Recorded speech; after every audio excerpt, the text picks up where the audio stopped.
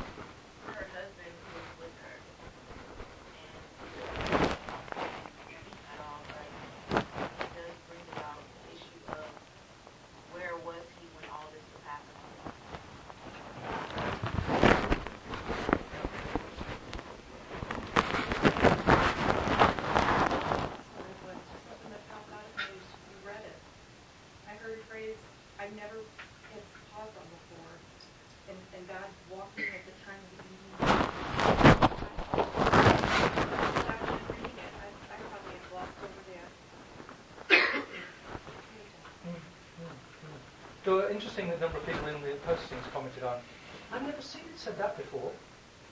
Not that particular, but something of it. And that's really something that's fitting the Bible. There's all sorts of things there we haven't seen yet. Me too. I've been reading it for a long time. I still see things. Out for a walk, wanting to spend some fellowship with Adam and Eve. And how poignant is it then that they're hiding and he can't find them? One of the things is the opening line that ends most crafty, was more crafty than any other wild thing the Lord God had made. Bringing all kinds of questions that find about what the Lord saw with that.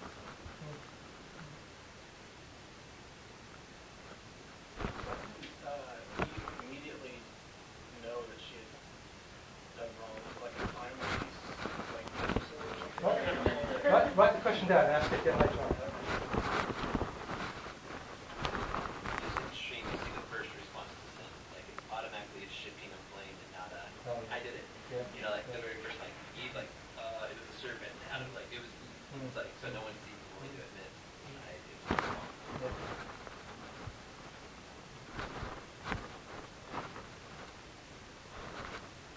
I kind of wonder, like, if she fully realized the grasp of the depth of what she was doing. Like, especially if, say, the whole thing of how God hadn't really talked to her specifically yet, at least not in the text. He hasn't talked to her yet.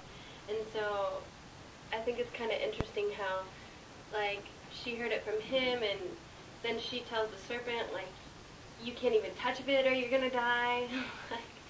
And that's not what God originally said in the text. So it just, to me, it's kind of interesting how she, I don't know, like, I don't think that she fully grasped.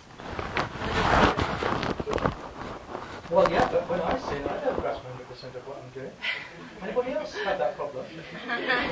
Usually I've got really great ways of rationalising what I do. Some people are nodding, yeah, you know what I mean? So, I imagine that if you've been able to stop the film at that moment and say, excuse me, you should have had, logical, I imagine, no, she got no clue. I mean, especially when, the poor woman's sitting there in heaven now, knowing all the consequences, but she couldn't possibly have known at the time. She's not sitting in heaven, she's waiting to be resurrected. She's in the playground, asleep, but one day she's going to wake up, and then she'll know, just as well she'll be in heaven there, otherwise she'll be terrible. You don't realise the implications of the things that you do. God's response. That he didn't come right after Eve, that he waited for both of them. Right? And then his first words were, where are you? Yeah. I nearly stopped there. I'm stopping there. I'm stopping with what is this that you've done? Almost as if God doesn't know the implications. But obviously, in some sense, God does, and so God knows the horrendous implications.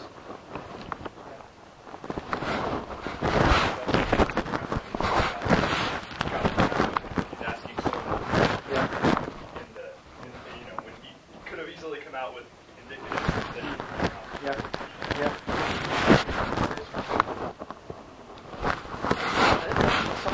There's something about it's like the walk in the garden. There's something about the real relational nature of God and human beings that continues after the sin. Actually, we don't know so much about it before the sin is happened. But there's still that instinct of God to be in a relationship with these people. And asking questions is key to being in a relationship with somebody. Particularly not knowing all the answers is key to being in a relationship with somebody.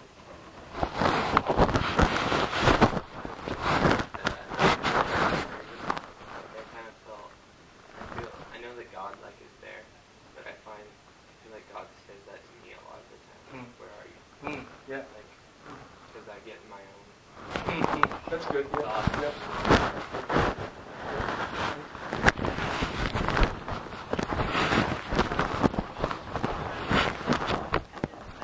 The story Gregory Christian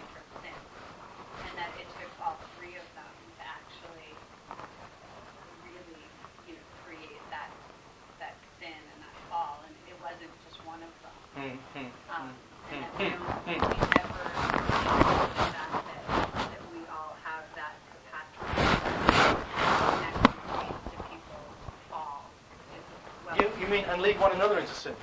Yeah, It's not yeah. just that trajectory of Ryan with the serpent and Adam and Eve. And If only Adam had spoken up at the right moment, then the whole thing would have been, subverted. It would have been, or the serpent could have, had another rationalization that would bring Adam into it, Yeah, and Eve yeah. could move into the role of talking yeah, out of yeah, it. yeah. But it took the complicity of all of them. Complicity, that's a good word. Okay. Sing Amazing Grace, for obvious reasons. Amazing grace, how sweet the sound that saved a wretch like me. I once was lost, but now am found. Was blind, but now I see. Was grace that taught my heart to fear, and grace my fears relieved.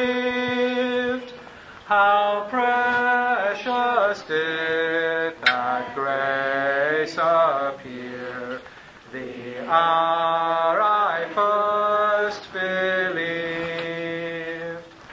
Through many dangers, toils and snares, I have already come.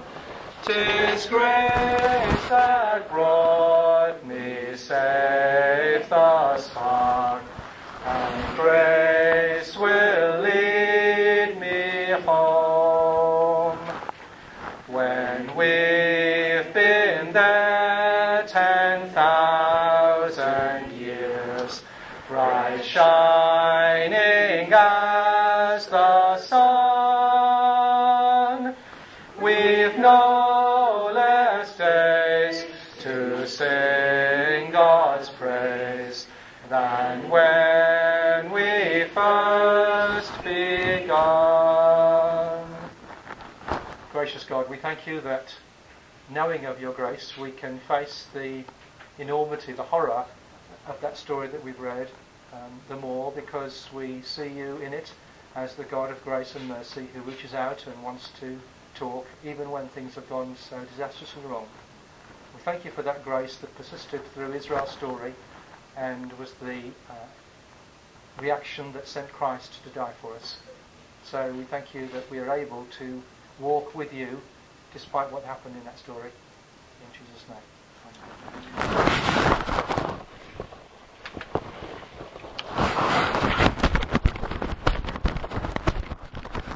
Well, now, it was a great relief. The Moodle thing worked all right? Well, it did at my end. The only odd thing that I noticed, really, I think, was the... was it all Max that it was printing the font information at the beginning? Do you know what I mean? It was a Mac thing, okay. Because it didn't used to do that with the old version. And so I'll get in touch with the technology guys and see whether there's a way of doing that. Not that it Yes, that's me. Yes, you are. Take off that stuff at the front. After you've posted, just click edit. Oh, thank you. Well, I'll see. I mean, let's try both. I'll see if there's a way of making it not show up to avoid you having to do that. But if I don't succeed in that, then do that if you want to look nice. One or two people posted attachments. It's easier for us if you will do it by system paste. And I don't think I need to say anything else about that. One thing that Jennifer's just drawn my attention to is that I'll put the dates. We invite you around to our house after class 2 evenings, the first of which is next Wednesday. And it tells you how that works in the opening pages, but it's got the dates wrong. So I apologise for that. It says July the 2nd and 14th, I think, in the syllabus pages. But when we come to the evenings, it's got the note that it is dessert night correctly on the 1st and the 13th. Obviously the 2nd and the 14th, we'll all be doing different things. Not sitting in well, you may be sitting in this classroom, but I won't be standing there. So you're welcome to come and have scones and tea next Wednesday evening if you're free. If you weren't here on Wednesday, you ought to come and sign the VCA form. This is the regular kind of roster. You'll see it's got a column for Monday. Did I say if you were here on Wednesday? Did I say if you were here on Monday? Did I say that right? Pardon? I said Wednesday. Okay, let's go back. If you weren't here on Monday, then come and sign this VCA. Here's the regular roster, which you'll see has got a column for Monday as well as Wednesday. So if you were here on Monday, check for Monday as well as checking for tonight. Right?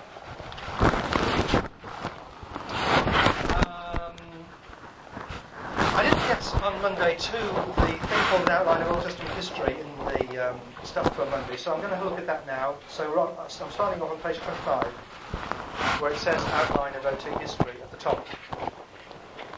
Now, in some ways, not a lot of this is relevant to the Pentateuch, because the Pentateuch only occupies about the top 3 lines.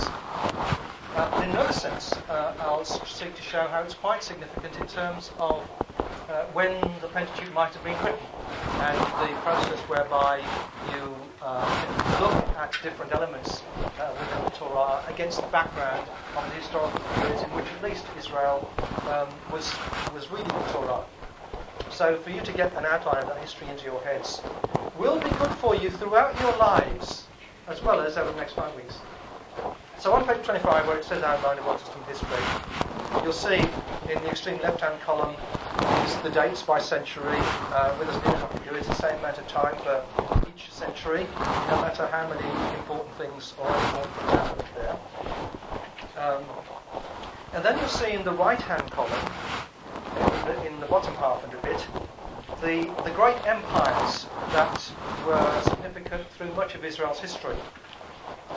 And it's also extremely useful to you if you know about those empires and realise their significance and realise what order they came in and how these different empires were having huge effect on Israel through its story, not within the times of the Pentateuch, but within the times, not within the times referred to in the Pentateuch, but within the times that the Pentateuch was being read and probably when it was being written.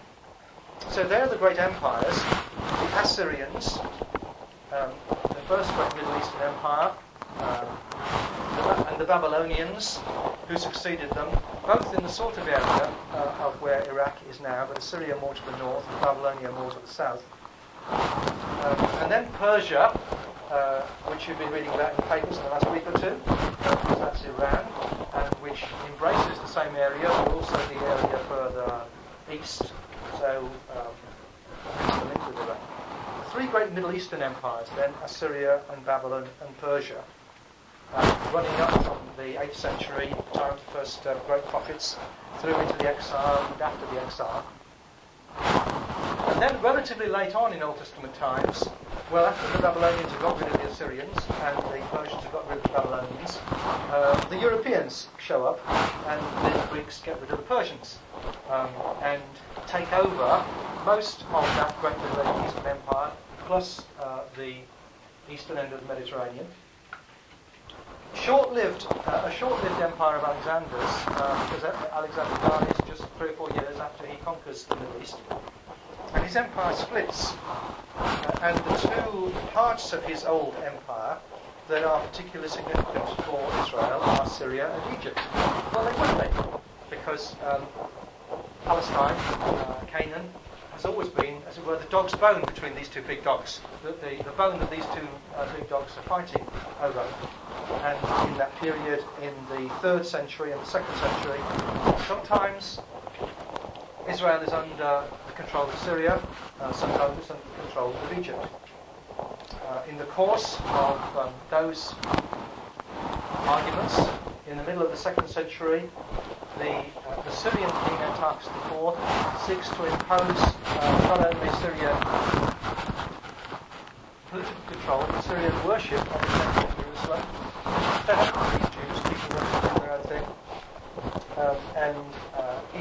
sets up the first abomination of desolation, whatever that was, in the Temple of Jerusalem. And that provokes the Jewish people in Jerusalem into a revolt in order to insist on being faithful to their God, which amazingly leads to them winning a victory over Antiochus. So for 100 years then they are able to control their own destiny until the arrival of the Romans, and that really is the foundation of the New Testament, so I'll stop there. That's a great empire on that right-hand side. Now let me go back to the beginning, to the middle column, with the hard dating. I haven't attempted to date of the creation. I'm stupid, but I'm not that stupid. I haven't even attempted to date Abraham and co. because they come sometime in the second millennium BC, but nobody really knows precisely how to date them. I am pretty sure that the right kind of dates, well, not just I, most people are pretty sure that the right kind of dates for the Exodus are in the 13th century. So something like 1260 is the date of the Exodus, and therefore 1220, the time when the Exodus group got into the land. That leads into the period of the judges. So there is just the one greatest judge, Deborah, as an example of the judges period. There then are the three kings who ruled over the entirety of Israel as kings: Saul, David, and Solomon. But after Solomon's day, because his successor was stupid, the nation split into two. The northern clans went off to be on their own. They are often referred to in the story as Israel, but that's confusing because everybody is Israel. They're sometimes referred to in the story as Ephraim, and that's less confusing. So I try to refer to the two kingdoms as Ephraim and Judah. That's the northern kingdom and the southern kingdom. Ephraim as the biggest or the most powerful of the northern clans, Judah as the biggest and most powerful of the southern clans. So from 930 onwards, there are two halves of Israel, or two parts of Israel. The north is much larger than the south. The 9th century, you start getting prophets who make a big noise within the story, but they don't get books named after them. Elijah and Elisha, the two greatest. In the 8th century, the guys who you start getting the guys who do get books named after them: Amos, Hosea, Isaiah, and Micah. In the context of the assertion of Assyrian control of Palestine, and the context that leads to the fall of the northern kingdom, the fall of Ephraim, to the Assyrians in 722. So from then on, the story is the story just of Judah. Another century later, in about 622, is the context of the rise of Babylon, and Babylon taking control over the Assyrians, is the reform of Josiah, which you can read about in the books of Kings. And at this point, the significance of this story for the Pentateuch is particularly important, because you read the story of Josiah finding a Torah scroll in the temple while they were in the midst of remodeling, and he reads it and gets into a state of panic about what he reads there, because he realises A, what they haven't been doing that they should have been doing, B, what they have been doing that they shouldn't have been doing, and C, the kind of warnings that God gives about people who don't do the things that they're supposed to do and do the things that they're not supposed to do. And if you compare the kind of things that Josiah then does in order to clean up the act of Judah with the Torah, then it's in Deuteronomy that you find most overlap between what Josiah did and what Deuteronomy says you should do. So it looks as if Deuteronomy is the Torah scroll that Josiah found. That doesn't necessarily mean that it had only just been written then, though I guess that's the dominant scholarly view. It could have slipped down the air conditioning equipment in the temple several centuries previously, but it could have just slipped down 5 minutes previously. What is the case is that it looks as if this is the moment that Deuteronomy starts having an effect on Judah's life. It wasn't just written then, and that's when it starts becoming important. Josiah then tries to clean up the situation in Judah, but fails, and as do the prophets Jeremiah and Ezekiel, and that leads to the fall of Judah in the same way as Ephraim had fallen a century plus previously, and to some people being taken off into exile for the bulk of the 6th century. Then they are able to come back when this next change of empires happens and the Persians see the Babylonians off. The Judean exiles are free to return. That's the context of the prophecies in the last part of Isaiah and Haggai and Zechariah. Then in the next century, as I mentioned the other day, Ezra comes back. I say comes back, because I don't know that he'd ever been to Jerusalem before. Ezra is commissioned to go to Jerusalem from Babylonia and takes with him, he as a scribe was an expert in the Torah. And he brings his Torah scroll, which looks as if it was rather bigger than Jeremiah's, to Palestine and seeks to get the people in Jerusalem to start living in accordance with the Torah. Almost kind of repeating Josiah's trick thereby. But to judge from what you read in Ezra and Nehemiah, with material that comes from more or less the whole of what we think of, what the Torah eventually is. So, as I mentioned the other day, it will be a plausible view. This is the moment at which the Torah as a whole is in existence.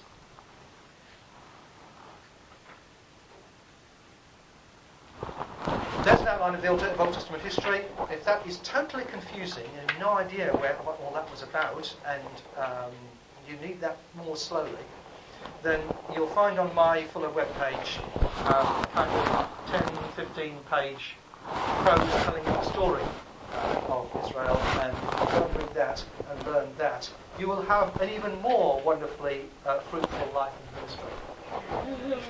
But does anybody want to ask anything about that history just now?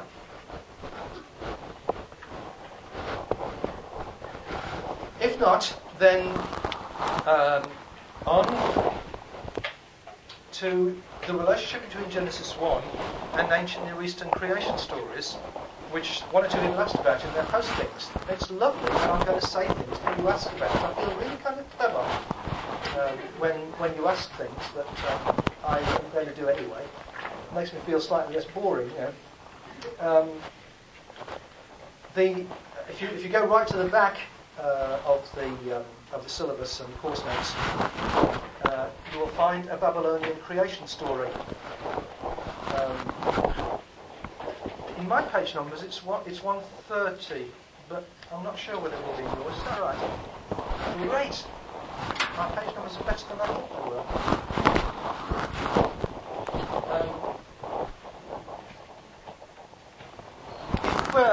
If one does play with the idea that the Torah, as we have it, comes into existence by the period after the exile, and you think then of the people of Judah in exile with the Pentateuch as we know it not yet in existence, and them coming into contact with the nature of Babylonian religion, Babylonian beliefs, and probably being rather threatened by them. Because after all, the Babylonians have destroyed the temple in Jerusalem. So much for Yahweh. So much for the God of Israel. Not much of a God that, eh? And you get taken off into exile, and here are these impressive cities of Middle Eastern civilization, so much more impressive than Judah. Here are their temples. Here are the great images of their gods. And here are the great stories about how their gods brought the world into existence. And it's a crisis for faith, the fact that Jerusalem was destroyed in 587. But then it takes that crisis further when you are in exile and you see the nature of this faith that the people who conquered you hold. The Babylonian creation story is then one of their key religious documents. So what I invite you to do now for 5 minutes is to read down those 3 pages, the Babylonian creation story. You see I've said at the top there that it may have been originally composed in about the time of Joshua. It comprises about 900 lines on 7 tablets. though there's a very large amount of repetition on these tablets. When Judeans were transported to Babylon in 587, this Babylonian creation story was recited each year at the New Year festival in Marduk's temple in Babylon. So it's a celebration of Marduk and of Babylon, to which the story of creation was subservient. It explains how the obscure god of Babylon, Marduk, came to be king of the gods, and therefore how Babylon came to be the capital of its world. So, read down those 3 pages and see what there are by way of points of comparison and points of contrast with the story in Genesis 1 that we read together on Monday. Okay? 5 minutes to